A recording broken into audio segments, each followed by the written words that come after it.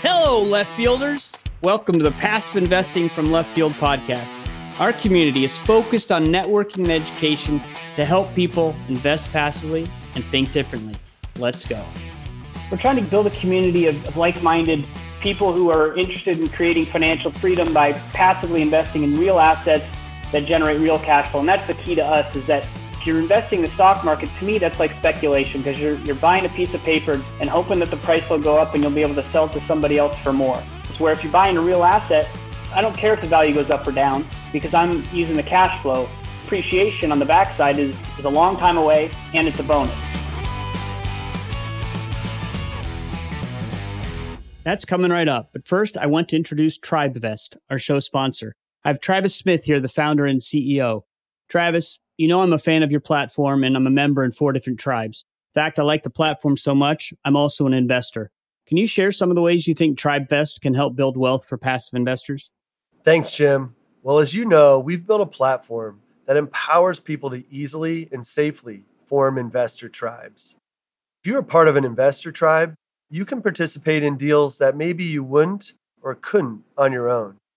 And I think that's why TribeVest is so popular amongst passive investors. Think about it. Deals start at $25,000, but I've seen investment minimums as high as $100,000 or even $200,000. And I don't care who you are. Those are big checks to be writing as a solo investor. But as a tribe, each member can drastically lower their capital requirement and spread the risk on the deal. Or another way to look at it is where maybe as a solo investor, you might invest in one deal, but with your tribe, you can invest in 5, maybe 10 deals. You can think of tribe investing as a wealth building experience with the people you know, like, and trust. If there are left fielders who are interested in learning more, please have them check out tribevest.com or reach out to me directly. Jim, we are thrilled to be a part of Passive Investing from Left Field and excited to listen to your interview with this week's guest. You are listening to the Passive Investing from Left Field podcast, powered by TribeVest.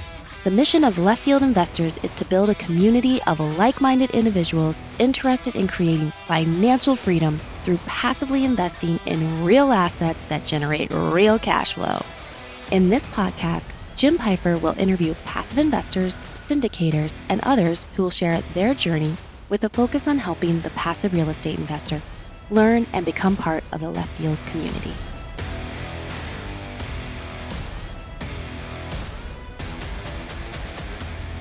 We started the Passive Income from Left Field podcast so we could interview both passive investors and syndicators as they share their journeys with us.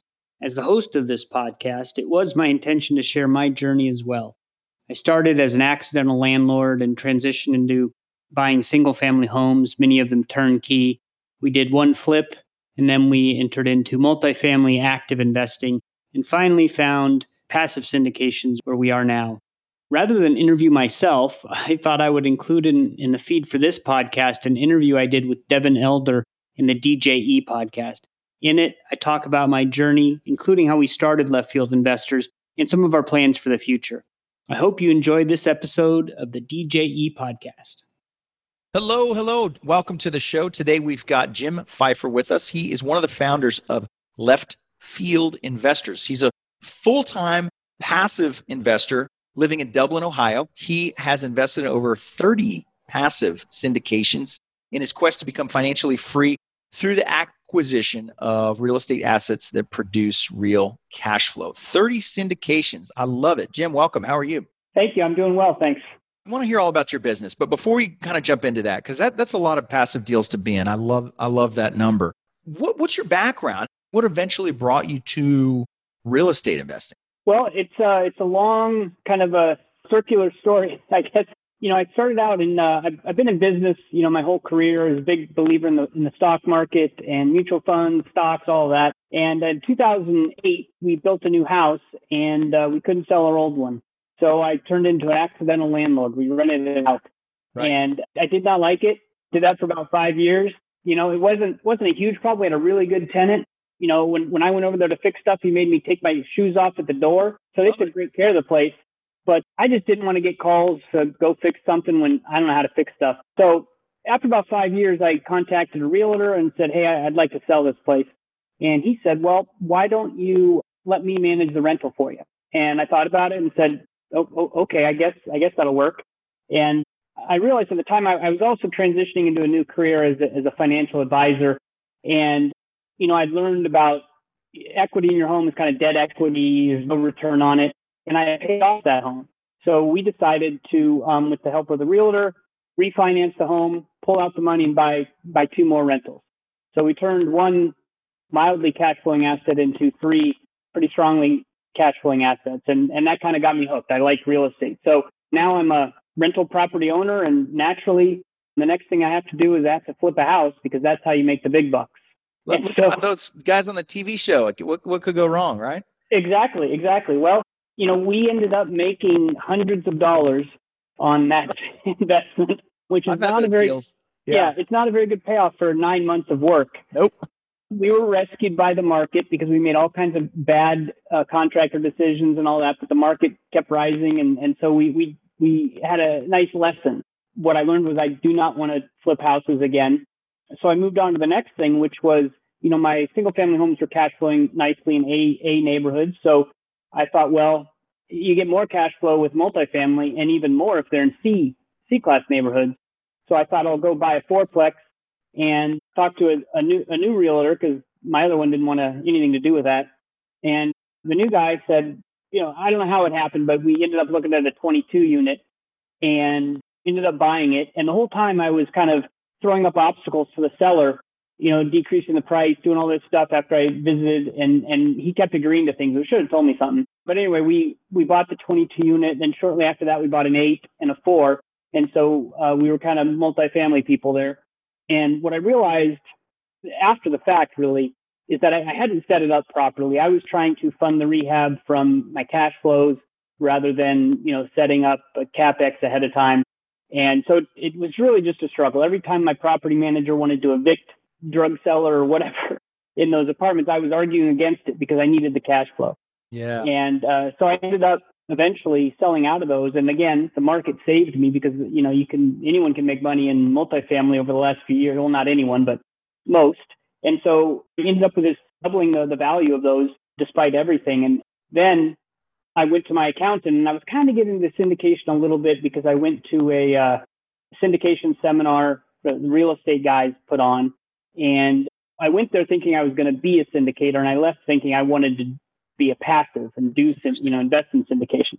Right. So I was talking to my accountant, and I had a big capital gain from selling those properties. And he said, well, why don't you just do what he calls a lazy 1031? And I didn't want to get into a new, bigger deal. So I ended up investing in multiple passive syndications in order to get the cost segregation and depreciation to wipe out my capital gain. And so that's how I reinvested most of that capital into syndications and learned a lot along the way. And, part of it was after I went to the syndication seminar, I had a self-directed IRA, and that's how I kind of jumped into syndications. So, because those felt less risky because it's retirement funds, and I knew I wouldn't need it for a while. So if I messed up, that was okay. And I probably wouldn't do a whole lot of those investments now. Not that they're bad investments. I just think of things differently now. And so that led me to doing the passive syndication and investing in the 30-odd syndications over the past few years. I love it. Yeah, that's quite a journey there. And, one that a lot of people take, single family and then kind of discovering syndication. And then once you discover this world of syndication, kind of finding your sweet spot. Some people discover they're really good at raising capital, but they can't do operations. Other people discover that passive investing, with the right deal is truly like a hands-off deal. And those of us that have managed real estate projects understand how much work and, how much work goes into it, just period. Yeah. So, you kind of discovered your niche there. Going back to the smaller multifamily projects that you guys bought, was it in your backyard, and who was managing that for you? Because those are kind of interesting from a management perspective, those smaller, 20 some odd unit deals. Yeah, they were in Columbus, which is where I live. They're kind of on the other side of town. But so the guy I had met, I don't recall how I met him. He was both the realtor and the property manager. And so when we went through and we were trying to figure out how much it would cost to rehab the place, he really underestimated the costs. And that was, and I didn't know anything, and I was kind of relying on him, not to blame him, but when he thought, he said it would cost an average of $5,000 to turn a unit, and it turned into closer to $8,000. He was using his maintenance men to do the turns rather than if I hired somebody third party out, they could probably do it for cheaper.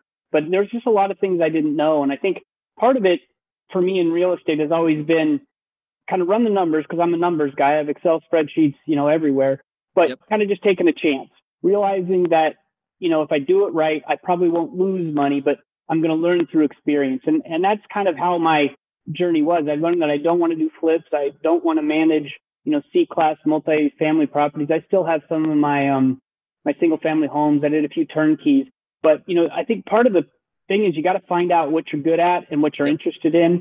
And so I think a lot of people, start out with single family and move through. And so I guess I'm kind of going off on a tangent there, but the property manager was very conservative, but I don't think our interests were exactly aligned. Yeah, that's a great point. We rely on a lot of partners and vendors to get us through these deals successfully. And there's some pitfalls there that aren't easy to spot out of the gates. So that's right. I like what you said, though, about jumping in and being willing to learn. I mean, ideally, we identify all of the challenges ahead of time and account for them. But that is just a lot of times that's not how it goes unless you've been doing it a long time. You kind of anticipate some of these things. But getting started out of the gate, there's just going to be a learning curve there. And some of that stuff can only happen through experience, unfortunately. But it sounds like you had kind of committed to that early on in order to power through some of those lessons, right? Yeah. And I think when I bought the 22 unit, that was not my intention. But as I was learning, the guy's like, you can make these curb offers and they're not binding. If you don't like the color of the paint, you can get out of the deal. And so I was slowly getting more comfortable. I walked through all the units. And I'm like, oh my God, it needs too much work. And so I kind of calculated what I thought that would be and deducted that from the cost, and the seller accepted it. And so at each step of the way, I got a little bit more comfortable. And by the time we bought it, I was terrified, but I also thought I ran the worst case. Worst case is this doesn't work out for me and I sell it. But, as I said, I kind of got rescued by the market. If I would have had a better plan going in, I would have been better off. For example, the way I got rid of that property is I sold it to a guy I know very well, and we partnered in other deals. And he runs the business that he rehabs apartments. And He was willing to buy it at a price that was a really big win for me. And, within a year or so, he had done all the updates and everything. And he was able to refinance it and almost double his money. So I left money on the table, but I was really satisfied that I got out and made what I thought was a good profit, and that, I was able to sell him and he was able to make a good profit. I wouldn't have felt right if he had gone and not made money on it. So it really worked out. And I think it shows also the partnerships that you can have in real estate, where you can really create these situations where both parties win. I mean, he and I still do business together. I'm happy that he made money, and we've all benefited from it. And I'm glad that I was able to exit the property. I didn't want to be in it anymore. I probably could have figured out a way to stay in it, change property managers, all that, but I was just ready to move on, and he helped me out of it. So it's a win-win. Yeah, that's a huge thing. And one of the things I like about being in this space that I noticed early on from some of my mentors was that a lot of times you can create this win-win scenario for everybody. And if that's, I didn't always feel that was the case in the corporate world, but in this kind of entrepreneurial real estate world, it is possible to create those types of scenarios. You mentioned two things that I wanted to kind of highlight. One is that it's a small world. Like, you get into multifamily and it is a small world, man. We just bought a deal in San Antonio. Is, $20-something million deal from a good friend of mine, been friends for years. I was there with him when he bought the property, and so it's like this tiny world that you're not out to just make a quick buck for the day. You're in this, sometimes, we have like a multi-year, multi-decade lens on this kind of thing. So small world, and be the kind of golden rule applies here for sure. The other is around buyer profiles, and I think a lot of us have experience with kind of single family sales, right? Here's the house, here's what it's worth, here's what's going to appraise for and sell for, and that's fine. But in multifamily, it's not that one-dimensional. I mean, you might have a 1031 guy with $10 million that, man, I need to park this in the next 30 days. I'm okay to overpay a little bit. Or somebody that's got their rehab stuff dialed in like your guy did, that is looking at it differently than you would. And so you've got a lot of different buyer profiles out there. It's not a one size fits all. And it's really kind of matchmaking amongst the buyers and sellers. But that's an important takeaway for people to understand, is that there's all kinds of different buyer profiles out there that are looking at deals differently maybe than you would. I want to touch on Left Field Investors and this kind of club concept that you guys put together. What was the genesis of that, and what is that? So I started a real estate meetup in Columbus when I was doing the multifamily and more active kind of things. A whole lot of meetups that I liked. So, that grew, and, before the pandemic, we had 60, 70 people sometimes coming to our monthly meetings. At the same time, it wasn't as interesting to me anymore because I was transitioning to doing the passive stuff. So I decided I would kind of put feelers out and see if anybody in the group wanted to also had any interest in passive investing. And so we got a group of 12 people. And the reason it was 12 is because that was the largest private room I could get in a restaurant in Columbus where they didn't charge me anything. So my group was going to be 12 people. We were going to get together, have dinner, and talk about passive investing. And our first meeting was set for, I believe, March 18th. And in Ohio, we closed down on the 15th. So that meeting was done and canceled, which, one of the only good things to come out of this pandemic was the cancellation of that meeting, because it meant that we had to go to Zoom. And that allowed us to include some other people that were out of town and make our group a little bit bigger. It also allowed us to have guests on, the syndicators could come and talk to our group. And so it turned into, we wanted to keep it about 20 people just to keep it small so we'd all know each other. And at the time, there was only one other person that had done any deals that was in the group. So I kind of started it thinking he and I were going to share our wisdom with everybody and educate everybody in the group. And what ended up happening was I got so much out of it. I learned much or more than anybody else did. And slowly, the group kind of, we slowly added a few people here and there. And then we realized we were all talking to syndicators and trying to do deals, and we didn't have a collective voice. So we wanted to brand it. And the name Left Field Investors comes from my background as a financial advisor, and some of the other guys is just being in finance too. That, any mainstream financial people look at us like we're coming from left field. These crazy guys, these alternative investments. Where I think of it as alternative, it's the place you live. Real estate is where everybody goes, do everything, right? So it's not alternative to me. But so we slowly we branded it, and then we just started building a community, and we built the website, and basically, like I think you said in your open, we're trying to build a community of like-minded people who are interested in creating financial freedom by passively investing in real assets that generate real cash flow. And that's the key to us, is that, if you're investing in the stock market, to me, that's like speculation, because you're buying a piece of paper, a digital piece of paper, and hoping that the price will go up and you'll be able to sell it to somebody else for more. And then they're going to perpetuate the process. Where if you're buying a real asset, I'm not sure I care. I mean, I do, but I don't care if the value goes up or down, because I'm using the cash flow. And then the appreciation on the backside is a long time away, and it's a bonus. But the cash flow is what we're looking for. And it's been really nice to have this community, because there's a lot of syndicators and other people who are educating or trying to help people learn.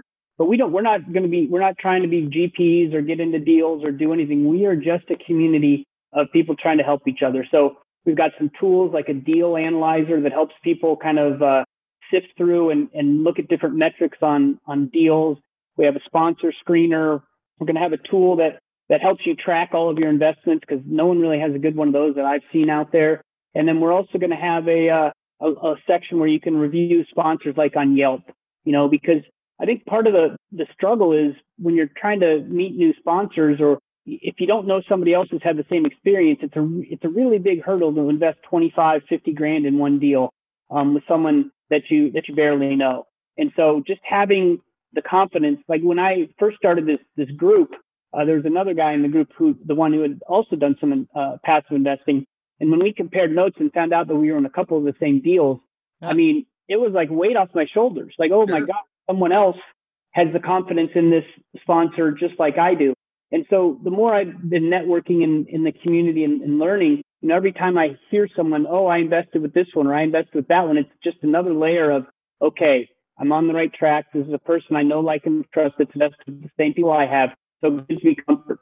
And so that's what we're trying to provide is a place where people can learn and grow together. Because as I've said, it's hard to know what you're doing in this space. And each time you're investing with someone, it's a big lift. It's 25 grand, 50 grand. And so helping people get comfortable with that is a big part of it. Another question for Travis Smith, the founder of TribeVest. Travis, I often talk about group investing and how it can ease someone into passive investing because they're investing with other people. Can you talk about the power of groups and how TribeVest can help new investors get started in syndication investing? I love this question because it reminds me of why we started TribeVest. My brothers and I saw real estate as a way to hack wealth without having to give up our day jobs.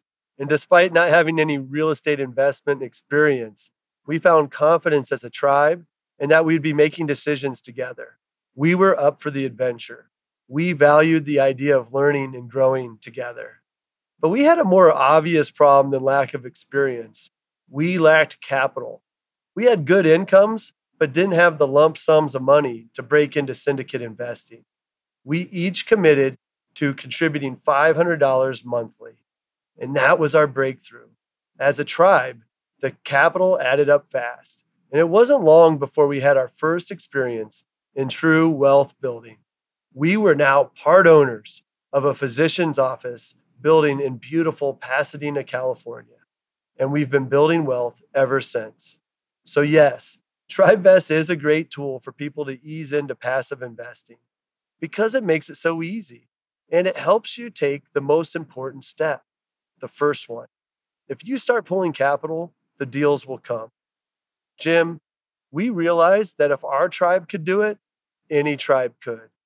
By forming and funding our investor tribe, we secured a future we could have never imagined. It really did change our lives. You talked about alternative investments. So much of this in the beginning for anybody looking to be a passive investor is just education and comfort level, right? I mean, we've been taught stock market stuff maybe our whole life. You can talk to any adult that's got investable capital about it.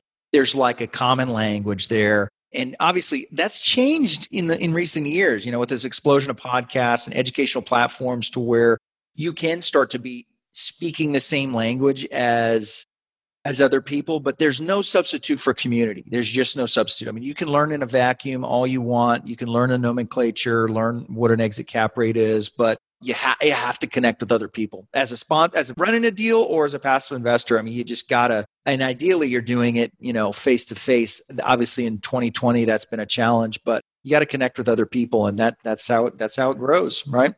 Yeah. And that's what we're doing. We're helping people invest with groups, which I think is another thing that this is really exclusive to high net worth people to be able to cut checks for 25 or 50 grand. And so we work with a company called TribeVest that helps groups invest together.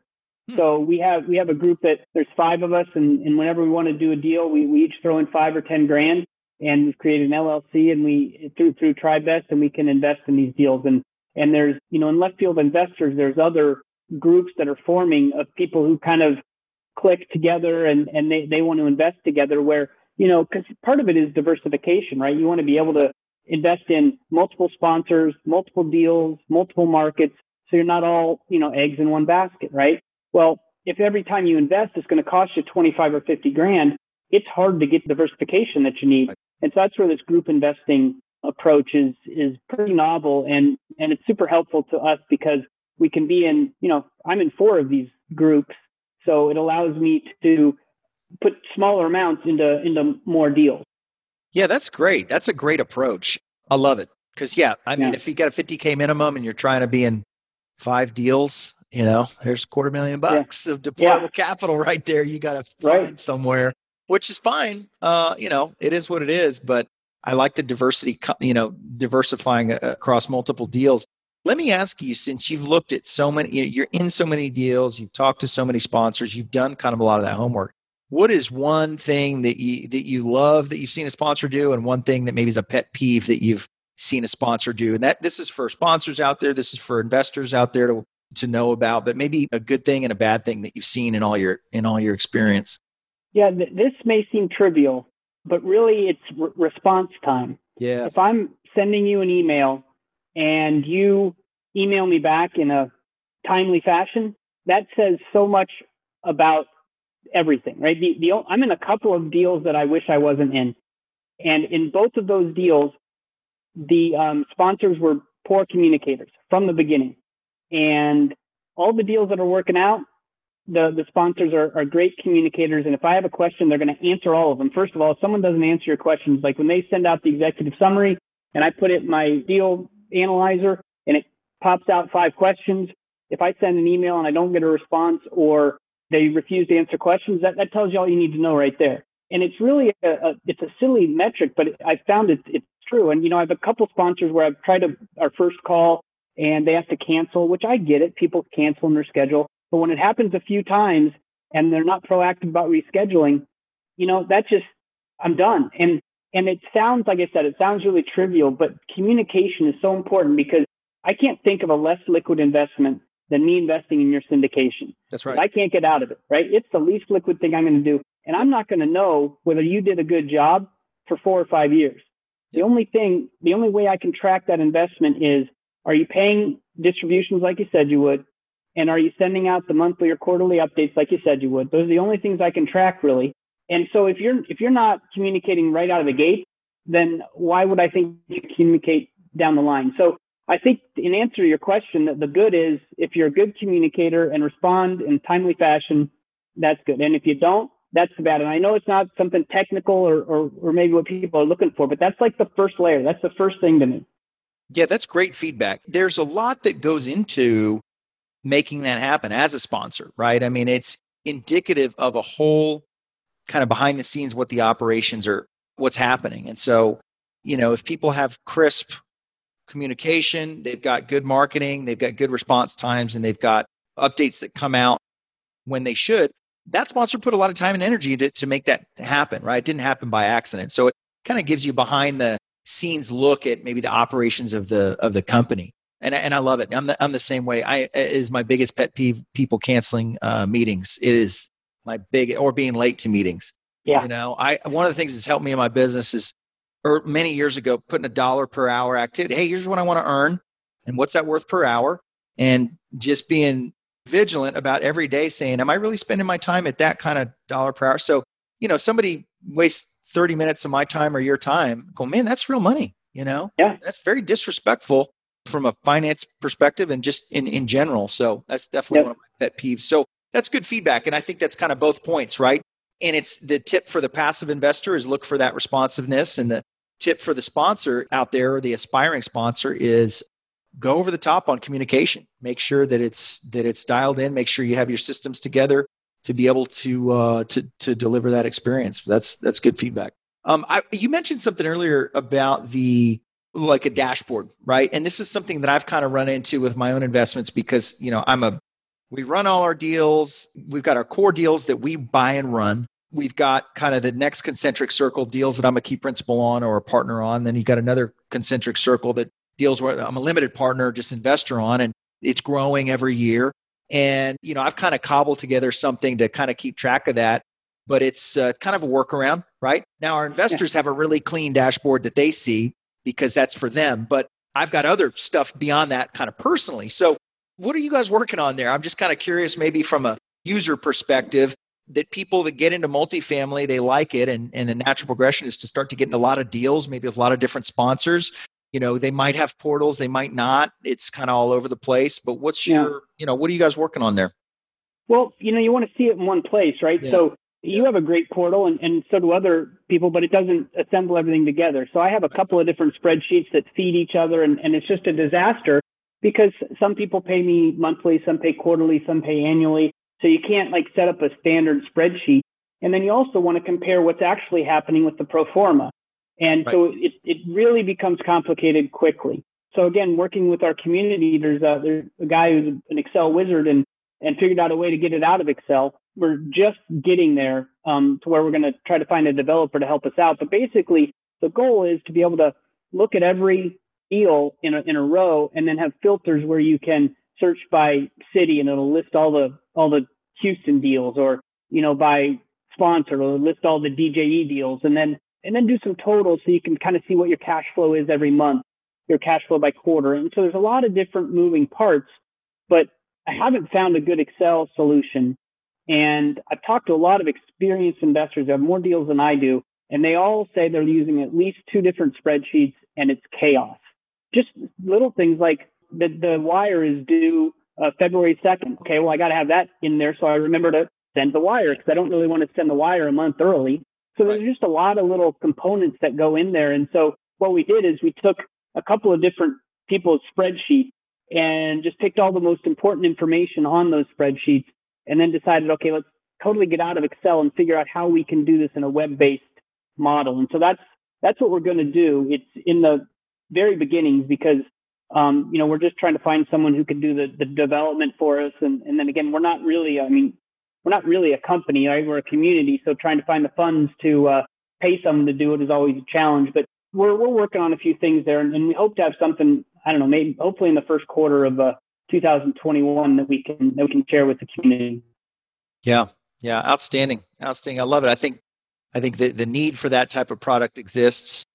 Just being a passive investor myself and have God, what's my portal login for this sponsor? They pay quarterly. I kind of forgot about it. I'll read the updates or whatever, but it's like keeping track of portals. And I appreciate that a sponsor has a portal. They invested in that, and it's great it's better than not having one. But then you've got 5 of them, 10 of them, right? On different. And there's nothing that puts them all in one spot. And so eventually, I don't even know if this is possible, but man, wouldn't it be great if we could develop this web-based tool, and then I could link to your portal, and your portal would automatically send the information to our system. Now that's way off in the future, but that would be ideal, rather than having to punch it all in. But right now, I want to know if my distributions are coming and how much they are, because I'm doing this full time. So I want to see what my income is. Yep. And once you're over just a couple of deals, it's a lot to track. And so having something that you're still for now going to have to manually input the information, but to have a setup where it's user friendly and web based and easily sortable and searchable is that's really what we're hoping for. Yeah, I love it. Well, keep me posted on the progress there. This is a great journey that you've been on here, and I love the story, kind of going from traditional investor to small real estate to larger, and then it seems like a lot of people end up in multifamily syndication. I spent way too much time flipping houses for sure. If somebody wants to reach out, Jim, and kind of connect with you and your community, what's a good avenue for them to do that? There's 2 places. You can send me an email at jim@leftfieldinvestors.com, or you can just go to our website and there's a contact us form, and there's also like a little pop-up, and all those emails come directly to me. We're still small and growing. We get people signing up all the time. But if someone wants to, and usually what I do is I offer to have a call with anybody who wants to join our group, just because we're trying to keep it personal, so everybody kind of knows everybody. And then we have monthly meetings the 4th Monday of every month at 7:00 Eastern. We have a monthly Zoom meeting with different guests and sponsors and investors and accountants and other kind of things. So we're still working on all this. It's a new community. We're just kind of growing, and so if people are interested, we're more than happy to have a conversation and see if we're a fit for them. Outstanding. Well, we'll link to the website in the show notes there, and folks can reach out. But Jim, thank you very much for taking some time to share your story. I really appreciate it. Thanks for your time. I appreciate it. All righty. Take care. See ya. Thanks for hanging out in Left Field with us today. If you're interested in becoming a left fielder, you can find us on the World Wide Web at www.leftfieldinvestors.com, or you can send me an email, jim@leftfieldinvestors.com. Thank you for listening to the Passive Investing from Left Field podcast. If you enjoy the show, please go to Apple Podcasts or wherever you listen to podcasts and rate and review the show. This show is for entertainment purposes only. Nothing said on the show should be considered financial advice. Before making any decisions, consult a professional. This show is copyrighted by Passive Investing from Left Field and Left Field Investors. Written permissions must be granted before syndication or rebroadcasting.